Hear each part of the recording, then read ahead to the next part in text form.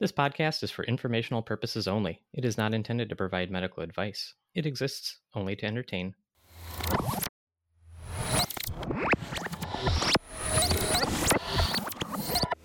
In the 1940s, on the battlefields of Europe during World War II, a U.S. Army medic springs into action after hearing a call for help.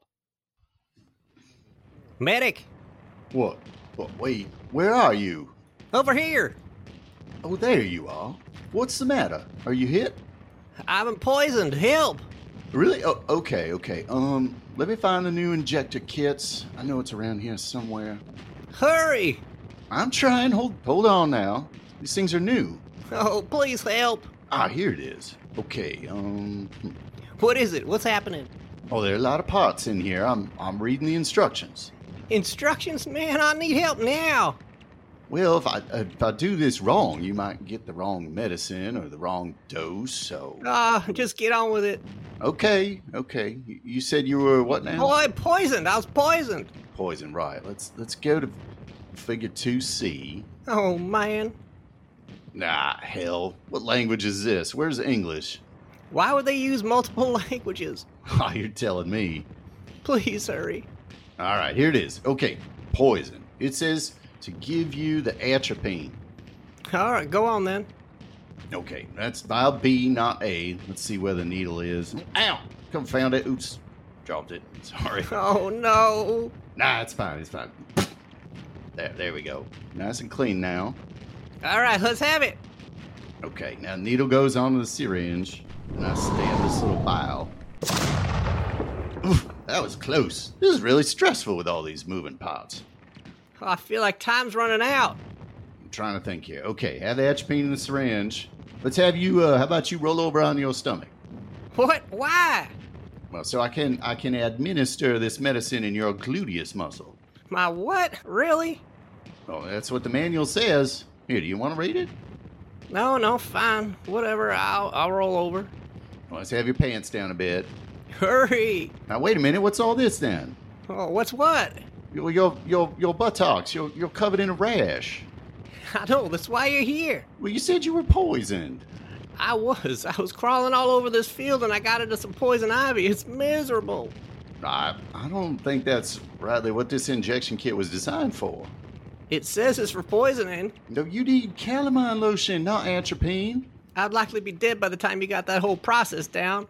It is kind of unwieldy, you're correct. All these moving parts. What if they made something where I could just give myself the injection without needing you? Well, in that case, you would have efficiently given yourself medication that you didn't need. But what if I did need it? Well, you got me there. Wait, aren't you supposed to inject that into the heart directly? No, that's a silly, ridiculous movie trope they repeat over and over again. Oh, it is? No, well, it will be someday. Oh, I'm so itchy. It's good now. Poor historians.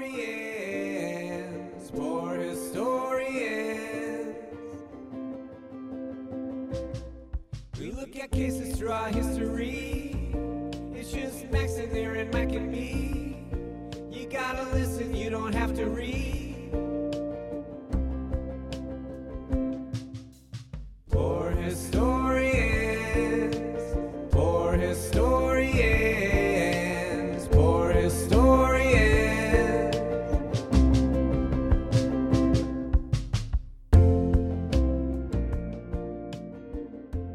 Welcome, everyone. This is Poor Historians, a podcast delving into the archives of medical history. As three emergency physicians, we will explore the unusual treatments, ailments, physicians, and all related material having to do with the healing arts. I'm Max, and I'm joined here by my good friends and colleagues, Aaron and Mike. Gentlemen, I can't help but notice you haven't clicked like on every TikTok video I've made for our show to date. Me? Miss a few? I don't have TikTok. It scares me. I need to have the talks imported into my Instagram. Otherwise, I don't know how to watch them. Oh my God, you boomer. He does have Instagram, though, so I'm proud of him for that. Even better if it goes on the Facebooks. That's the best way. With that one TikTok about Wisconsin took off. I don't know how many likes it has now, but it was in the multiple tens of thousands. Yeah, very That surprising. A wild. lot of people very concerned about the health of the cows, could care less about the human side of that story, and I get that, actually, quite frankly. But yeah, that was our best video to date. I was very happy too, because one person asked me what I put in my mustache, and that's really what I was fishing for. So that's why we do it, folks. All right, but hey, Aaron's disuse of social media aside, we are happy to introduce that we have a guest here with us this week. We are here today with Patrick Kelly. Patrick has a master's in exercise physiology and a penchant for teaching medical history as well as anatomy and physiology, all those things that we have long since forgotten.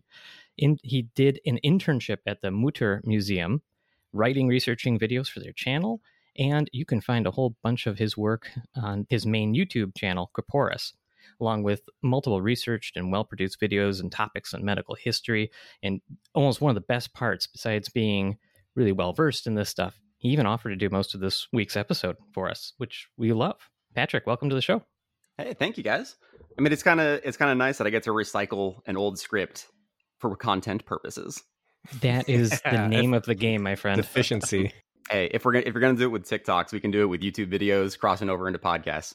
But Patrick did offer to share one of his episodes with us, essentially, and that's going to be the main body of the show today. What are we talking about today, Patrick? Yeah, so I figured we'd talk about the EpiPen for a couple different reasons. One, y'all are emergency docs, and I figure you're pretty well versed in this, in the technology and the pharmacology behind this thing.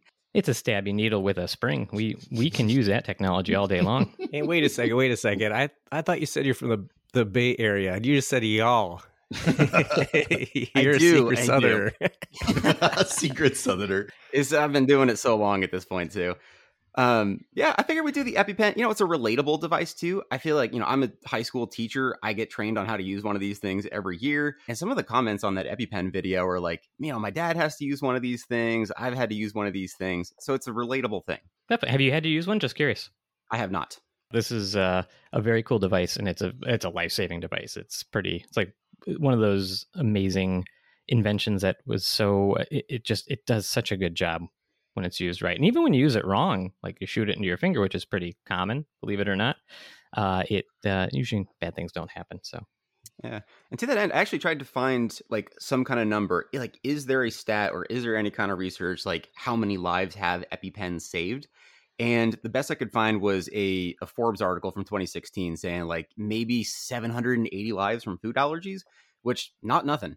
No. Oh, it's huge. No, it's got to be a way huge more than effect. that, though. Yeah, I would bet it is, but it's just underreported. A lot of people probably use it and don't. You're supposed to come in right away, just in case you need it again. But yeah, it's hugely powerful. Well, bee stings for sure. Yeah, if you throw in all of them, say millions, potentially even billions of lives. Billion? Okay. Billions. Cite your source. Wikipedia. Attaboy. So I figure what we could do is, this story is super interesting because it goes over about 75 years and it follows almost just like a perfect 3-act story.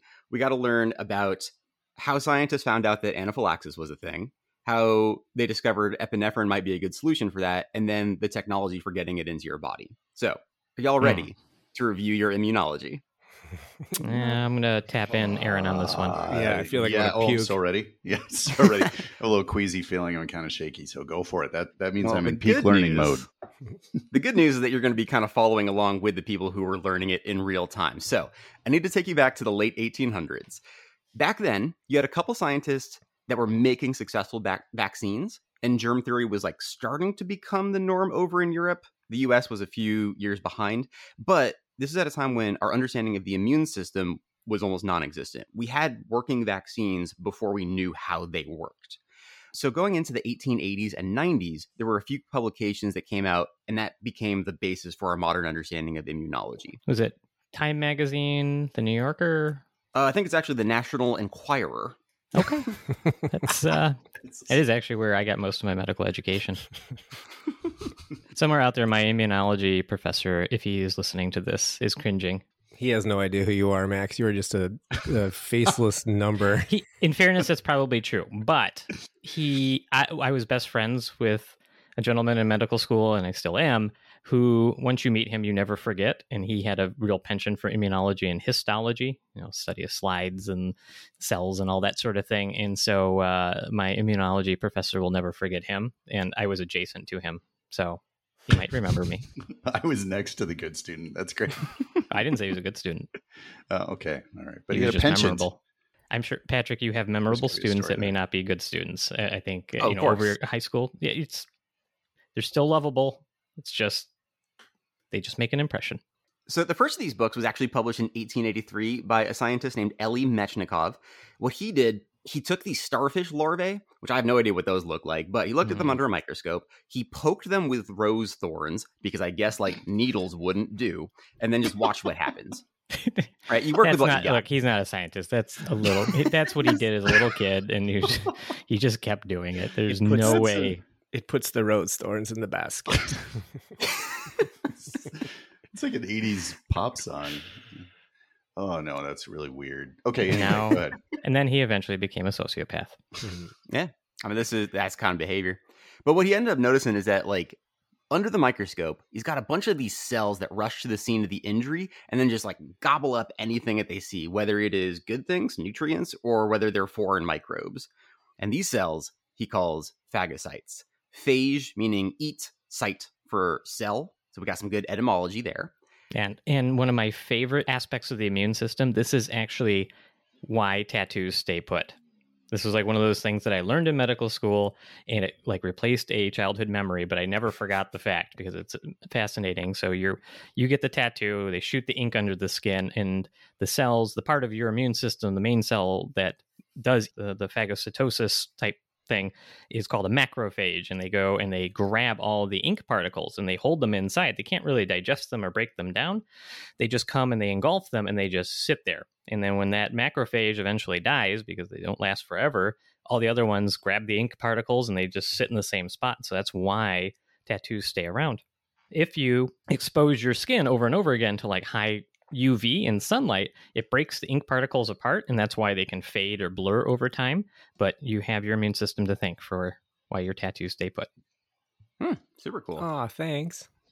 It's a macrophage graveyard. No tattoos are the new tattoos. That's what I always say.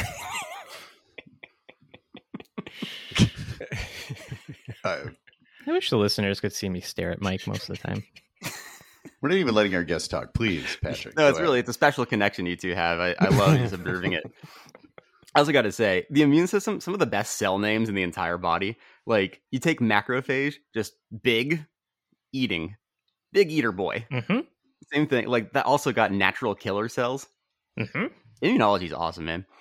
They do have the best names. So, all right. So Mechnikov is looking at this little starfish larvae. He's got this idea. We got these big eating cells. And this lays the foundation for innate immunity.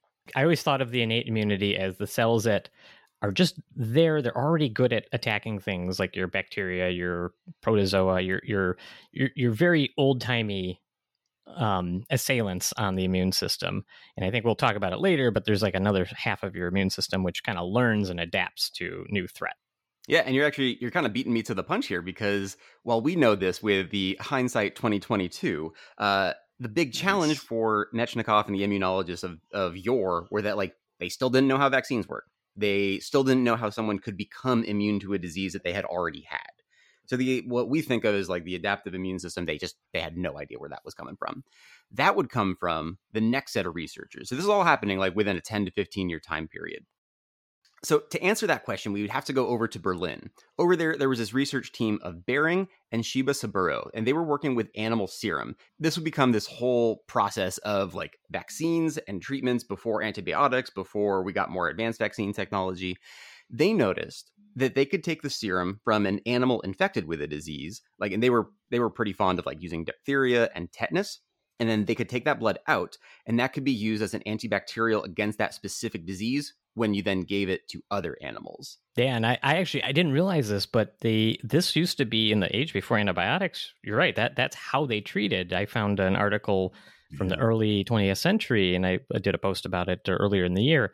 But when you had pneumonia, what they would do is they would find somebody who had already survived bacterial pneumonia, and they would take the serum, so take the blood out and spin it down and take the the liquid portion, which does contain a lot of your white blood cells and your immune cells, and they would give it to somebody who had active pneumonia, and it wasn't as good as antibiotics, but it was better than nothing, and it kind of works.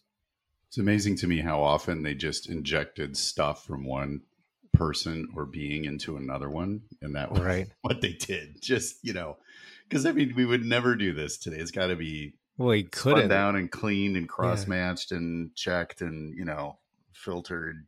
Boring. It's amazing. I know. Yeah, very boring. Yeah. So then eventually they started doing human trials, but they noticed that if you gave someone this new serum from a previously infected animal, the human would have a more mild course of the disease. So they're seeing what happened with the animals translating to humans pretty well. This became known as serum therapy, and it was this huge breakthrough. It earned Behring the first Nobel Prize in 1901. I'm still not sure why the Japanese scientists didn't get included in that one. Oh, I think we could speculate, but yeah, I didn't realize this is the first Nobel Prize. Mm-hmm. Yep. Oh, I didn't know that. That's awesome. I thought he got it for naming that strait between Alaska and Russia. I was trying to work that in. That's his cousin, Johann. Is it really? No, I'm making stuff up. Dude. You had us, though, man. He's got punked. Yeah, I deserve it.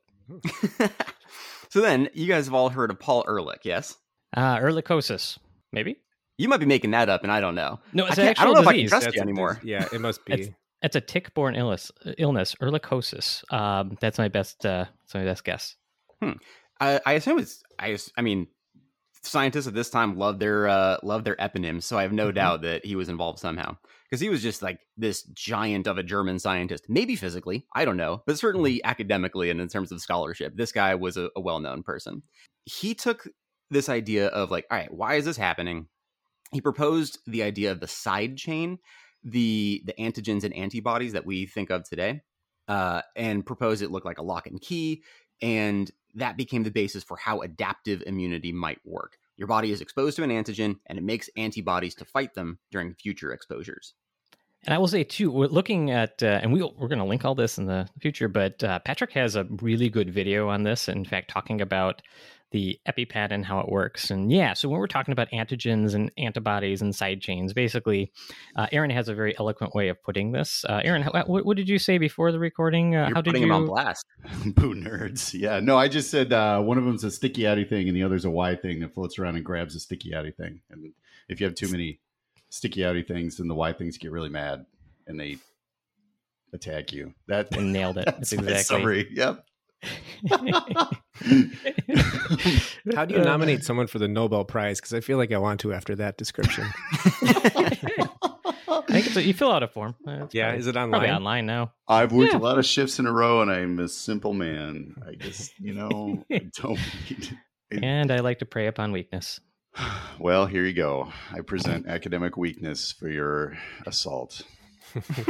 Wait, why are you bending over? Too much. God. These are the things I cut out too, Patrick. So to summarize, it's the late 1800s, and we understand at this point that there are two sides of the immune system. Innate immunity, like we saw with phagocytes, and adaptive immunity that you could get from exposure to previous infections. Yes, and by adaptive too, that's the side of the immune system that recognizes something as a threat and then can tip off later developing white blood cells to say, hey, if you see this thing again, let's get it.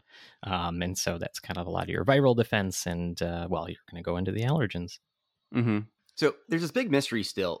One of the developments was around 1898, this French physiologist, and we got to say it, he was a eugenicist, this guy named Charles Richet, he noticed that with vaccines, you could expose someone to a germ or a toxin, and their second exposure would be fine since they developed immunity.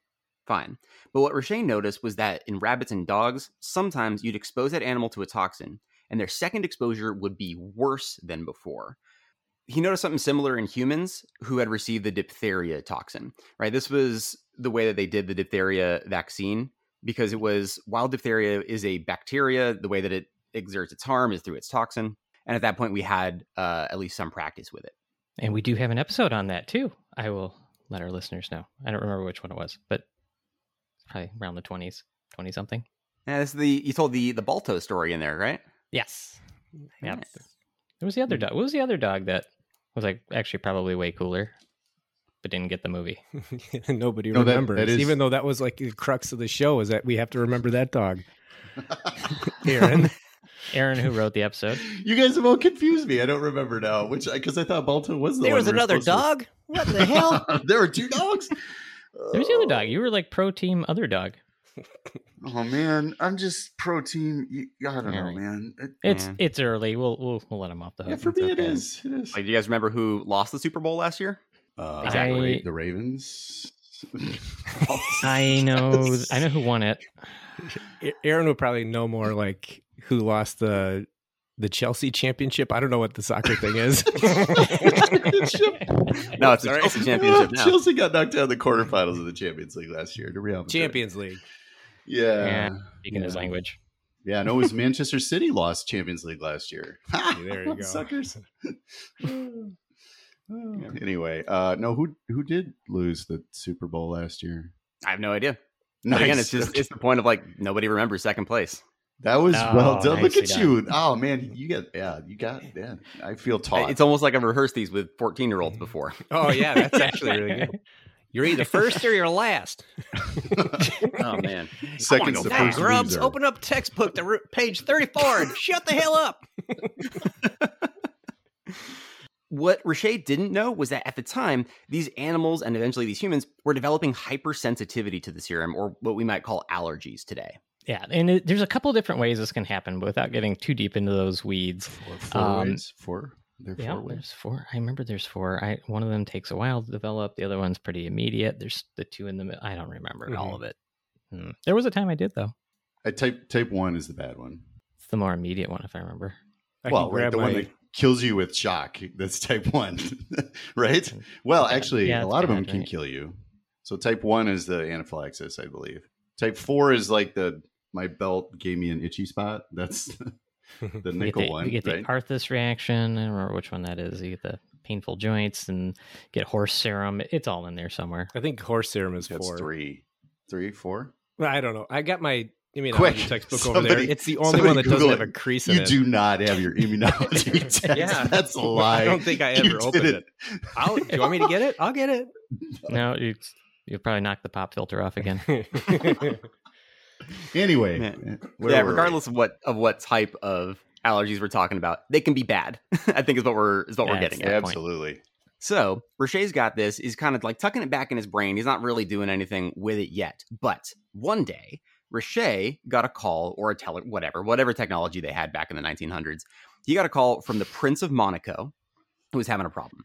He was hearing more reports of the Portuguese man-o-war stinging beachgoers in the south of France. That was cutting into his tourism revenue, so he figured, I got to do something about it. He had heard of Richer, so he invited Richer on a yacht trip to the African coast. They were going to go study the man-o-war and just figure out what to do. I've included a picture of the yacht so y'all can see it right there. Can Ooh. you guys describe what you're seeing in that picture? That thing is huge. It's fancy. It's got big. all It's a big ship. It's embroidery on the front. I'm not a ship person. There's Embroidery? Yes. It's got a doily across the bow. You know you made it in the 1800s when you got an embroidered ship. Didn't float. It's the very well. mermaid on the front with the embroidered hair. Yes. Exactly. But yeah, this is not a tiny vessel. Like, they were throwing some real dollars at this thing. Like, I'm trying to imagine if I got to do that kind of research and hang out on that boat for a couple months. I mean, I would sign up for it immediately. I mean, you just get to the cruise alone. Yeah. it's a good looking boat. I got to give you that. Mm-hmm. So they're on this trip, and it was successful for Richer. I don't know if they've ever figured out the man-o-war thing, but Richer was into it. He collected some of the man-o-war. I want to say jellyfish because that's what they look like to me, but I know they're a different thing. Yeah, they're a big glob of goo that floats around with stingy tentacles. Exactly. Jellyfish, That's, aren't What? they? It's distinction without a difference. What's from the Right. phylum Jellyfishidae? It is not. I do like the best part about this part of the story is that you can tell the prince is like, "Hey, can we figure out how to get rid of these?" And he's like, "These are fascinating. I want to study them." And you could tell they had different goals here. Exactly. So we're back on the boat. Richer collects some of the toxin from the man-o-war. He's like, all right, great. I will study this later on. And when he does, he gets back home. He runs some experiments with the dogs and a separate toxin that he had also collected. And he notices the same weird allergic reaction again. Some of the dogs had no hypersensitive immune symptoms after the first injection, but some of them developed symptoms after multiple injections. It's kind of like some people have allergies, other people don't have allergies. Exactly. He concluded that exposing the body to one of these substances, whatever it was, and he played around with some other things, albumin was a common one, that sensitized the immune system to that substance, and then following exposures would produce a hypersensitive immune response. Again, just in some of these animals.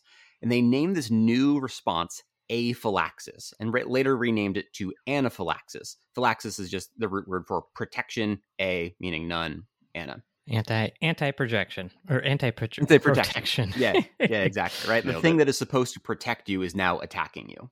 And that's a pretty fair summary of what is happening in anaphylaxis. I think we could probably talk about that a little bit here. I think they should have called it Order 66s. It's a Star Wars thing. I was going to say, I don't get the the clones reference, were man. supposed to protect the Jedi, that they turned out that they didn't. They had anaphylaxis. Well, I'd cut that out, but we always do Star Wars references, but cut it out. Please do it now. You cut it out. Ooh, that's a stretch. I get where you're going with it, though. Yeah, no, I get you. mean, No, so yeah, the I always clones thought- are like the Y things, and the Jedis are the sticky outy things. And the clones Yeah, were supposed exactly. to. I mean, I think the overview here is basically what he was observing is that, hey, I take this foreign substance, in that case, the jellyfish toxin, and I unfortunately stab a bunch of dogs and put it into a bunch of dogs, and some of them Why really the dogs? react to it, and others don't seem to be bothered by it. And when they name it anaphylaxis, I mean, he was right to say something within those dogs is reacting to that serum and attacking them. And I mean, the simplest way to put anaphylaxis is your immune system overreacts to a substance that and produces this gigantic response, which can be life-threatening, which I think we're going to go into next. But it is life-threatening because in the folks who have a very big reaction, essentially their entire immune system is discharging substances that cause dangerous changes in their blood pressure, their breathing, and those sorts of things. Whereas the next person, just their immune system may not react that way because it's a pretty complicated system. And it's a pretty wide range of severity too, right? Like for Mhm. some it is deadly, for some it's like, I can survive this. I'll be okay. You're absolutely right. So it's early 1900s. We know that anaphylaxis is a thing, but we don't have any treatments for it. So now that we knew that, in 1900, just separately unrelated, a Japanese-American scientist named Takamine Jokichi isolated epinephrine. Nice when that happens at the right time. Kind of the same thing with vitamin K and warfarin, right? We talked about that. It's nice when they find two things that are related, but independently and at the exact same time. Mm-hmm. I also got to correct myself. Epinephrine? What is going on, Patrick? Epinephrine. Now, we'll let it go.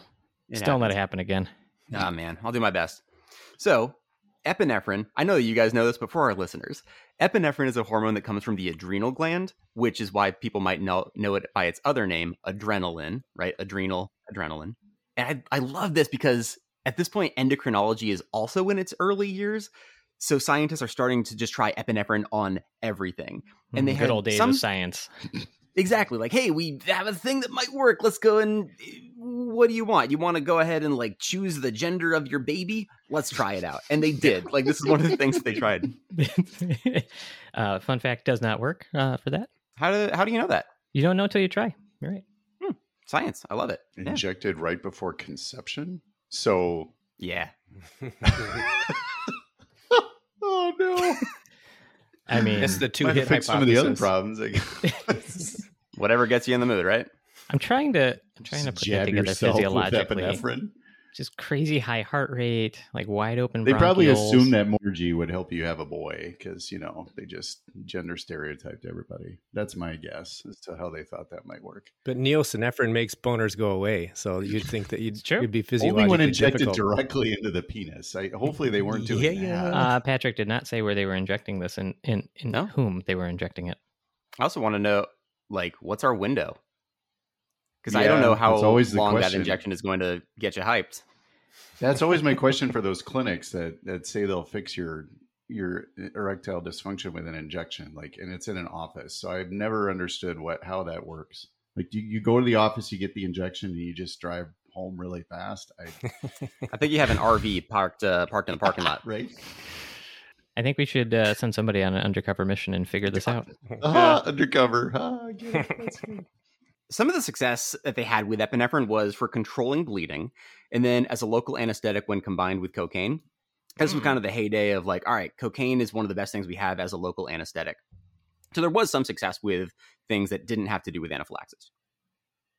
Cocaine is just still like one of the best things ever. Not that I would know from personal experience, but it is just responsible for so many things in medicine, so many things in art, and so many bad ideas, of which 1 or 2 out of 1,000 were good.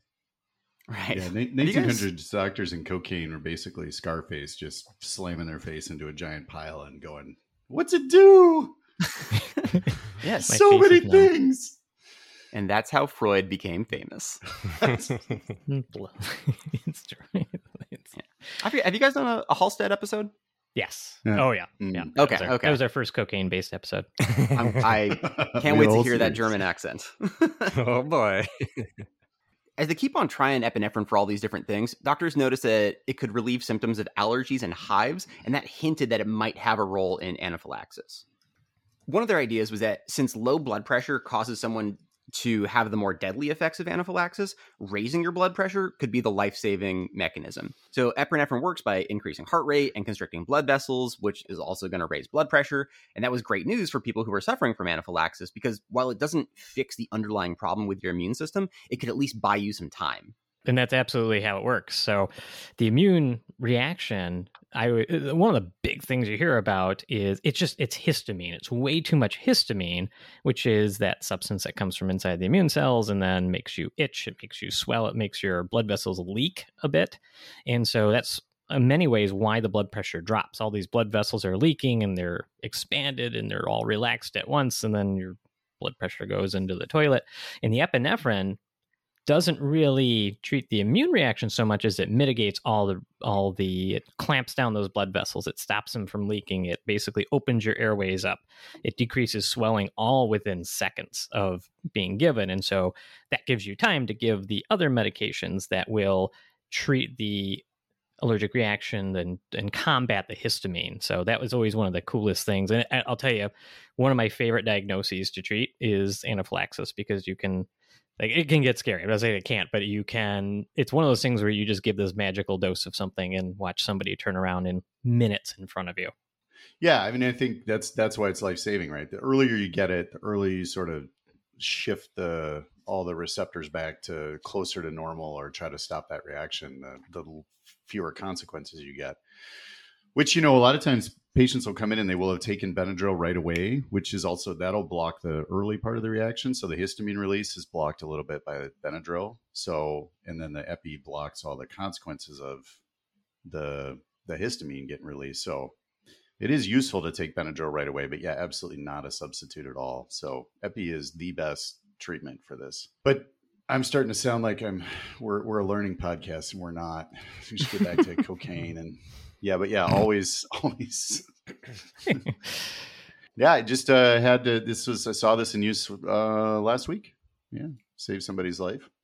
Got him to the hospital safely. Way to stay humble, Aaron. Way to stay humble.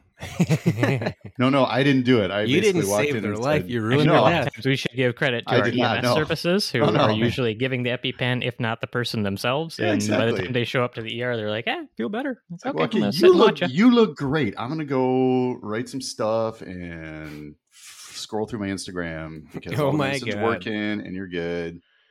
Yeah, I do feel like we save very few lives. In my probably close to 20-year career, probably have saved like just a handful of lives. I've prevented a lot of deaths.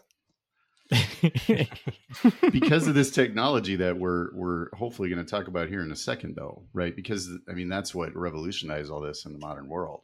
Yeah. And I'm genuinely curious too, like what the procedures are after hearing like, hey, somebody had to use an EpiPen today. Now what?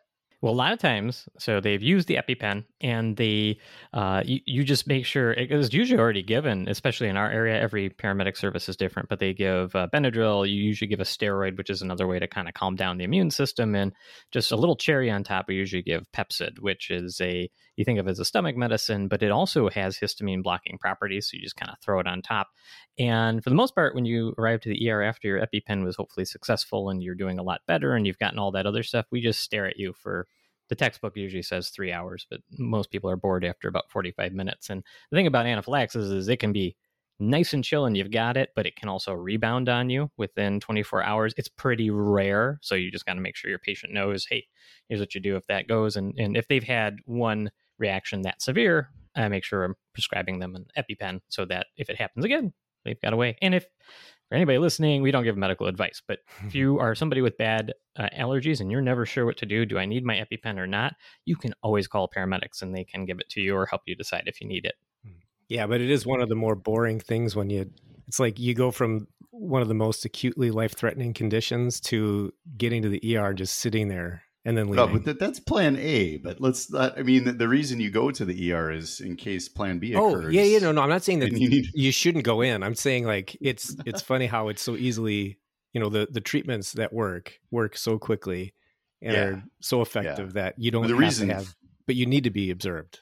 Well, and for some folks, I mean, that initial dose of epinephrine isn't enough. So, you can need repeat doses of epinephrine, but up into just receiving a drip of adrenaline. And in rare cases, people need that. And it works, but sometimes you need you got to be on a drip of it. And those are what word is the right word to use out in public? Not interesting, not fun, not, challenging cases. Medically intriguing.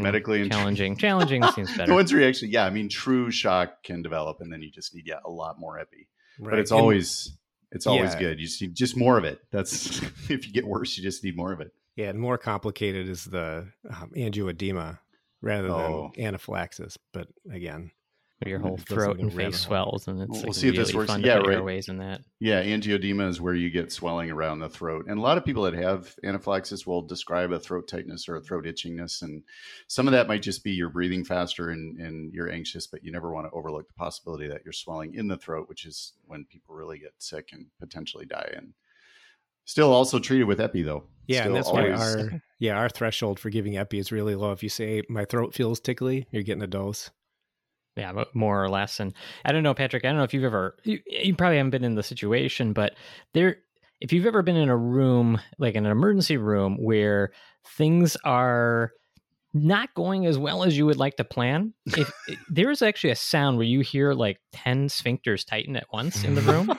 It's a very incredible sound. It's barely audible, but it happens. And if you are treating somebody with anaphylaxis and they have angioedema and their whole face and tongue and lips are all swollen, there's a definite puckering sound that you have to make because it's spicier now, and it's not always a fun thing. Too spicy.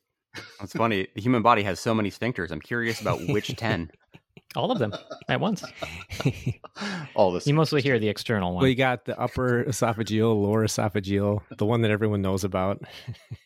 I guess the sphincter of Oddi. The sphincter of Oddi, the two ureteral sphincters. My favorite, ileocecal.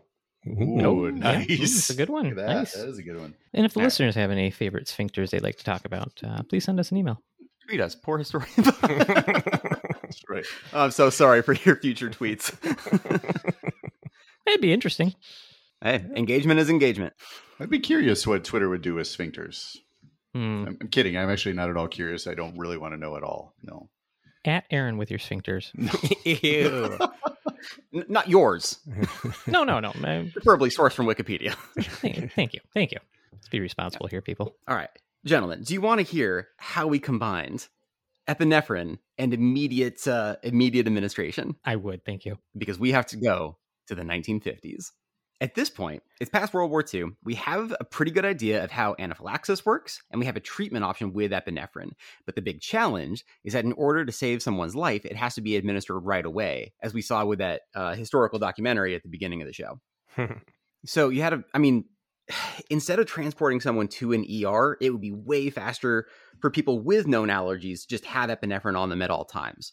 The reason for that is oral tablets didn't work because the enzymes in the stomach broke down the hormone. Mm-hmm. So it seemed like intramuscular injections were the best bet, since muscle has lots of blood vessels, and an intramuscular injection would allow the medicine to spread out, get to where it needs to go all at once, and then it would flow around the body to organs that needed it. Unfortunately, that meant that we'd have to figure out how to get injections into people's thighs or buttocks. It was this last mile problem. We need technology. Mm-hmm. So back then, your best option for self-injection was this little pocket kit developed during World War II. It included an empty syringe and a vial of epinephrine. Once again, I put it in the show document, but for listeners, you can see this in the YouTube video that I made. Yes, and to describe it, I would say it looks like it's about Zippo lighter size, maybe a little bit more generous. You click open the top, and it's got like needles and syringes and tiny vials in it, and it looks like you just kind of take everything out and assemble it. And can imagine that, especially if you're doing this during battle or whatever other stressful situation, as you're having an anaphylactic reaction. Yeah, especially then, it probably goes swimmingly. And if I'm not mistaken, Patrick, I looked these up, and usually the one that you have pictured here, mm-hmm. they carried morphine and atropine very commonly during World War II. So morphine, obviously, for pain. The atropine, I assume, was probably to combat some of the nerve gas agents that they used mm-hmm. at the time, like organophosphates or whatever. But you can only imagine you've got these two vials, you're sick, or somebody around you is sick. It's a stressful situation. You can probably get this wrong pretty easily. Yeah, again, I have no idea how they would do this on a battlefield with explosions happening everywhere. And sure enough, yeah, it did. It took a long time to assemble. It was prone to user error. It was definitely not ideal for emergency situations. So, luckily, the U.S. military was working on something similar during the Cold War. You mentioned that they were worried about nerve gases, the organophosphates, and we had substances to give. We could give atropine as an antidote to the nerve gases. But again, in order for them to be life-saving, they would need to just jam it into their thigh right away. And it goes into the heart, Patrick. I forgot about that. Didn't you see The Rock? Right into the heart. Pulp Fiction. It goes right, because if you get into the heart, draw a little circle first, and then you just a little alcohol swab, and you want to take a needle and you want to puncture it into the heart chamber blindly, because then it gets into the central circulation so quickly. That is the best way to administer it. Absolutely not true. But every movie has you believe that, and they're all wrong. I don't know where to go for that. And they're all wrong. Cool. Welcome to Poor Historians React. Oh my gosh, that'd be great. Okay. So the military had the same problem as people trying to treat their allergies. And so here's what I love. Here's the twist. The design that would become the EpiPen didn't come from the military either. It came from a NASA engineer working on the Apollo missions. This was this engineer, an American engineer named Sheldon Kaplan. He came up with a device called the auto-injector. This would allow astronauts in zero gravity to give themselves injections of whatever, and that opened the door for all kinds of emergency uses.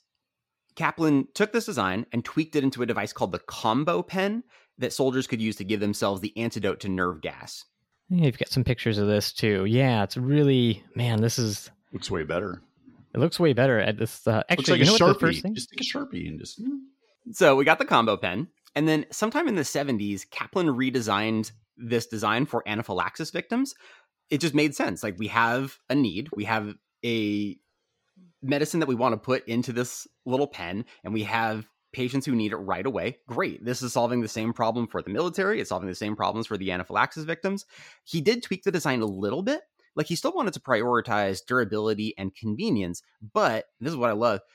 The needle also had to be hidden in this case, because there's this idea that there's this scary looking needle that might psych someone out to the point where they don't give themselves the EpiPen. So he concealed the needle behind that little tip, and that would help people save their own lives. They could just put a blunt tip, pop, right into their thigh, and then, hey, there's also a needle in there, turns out.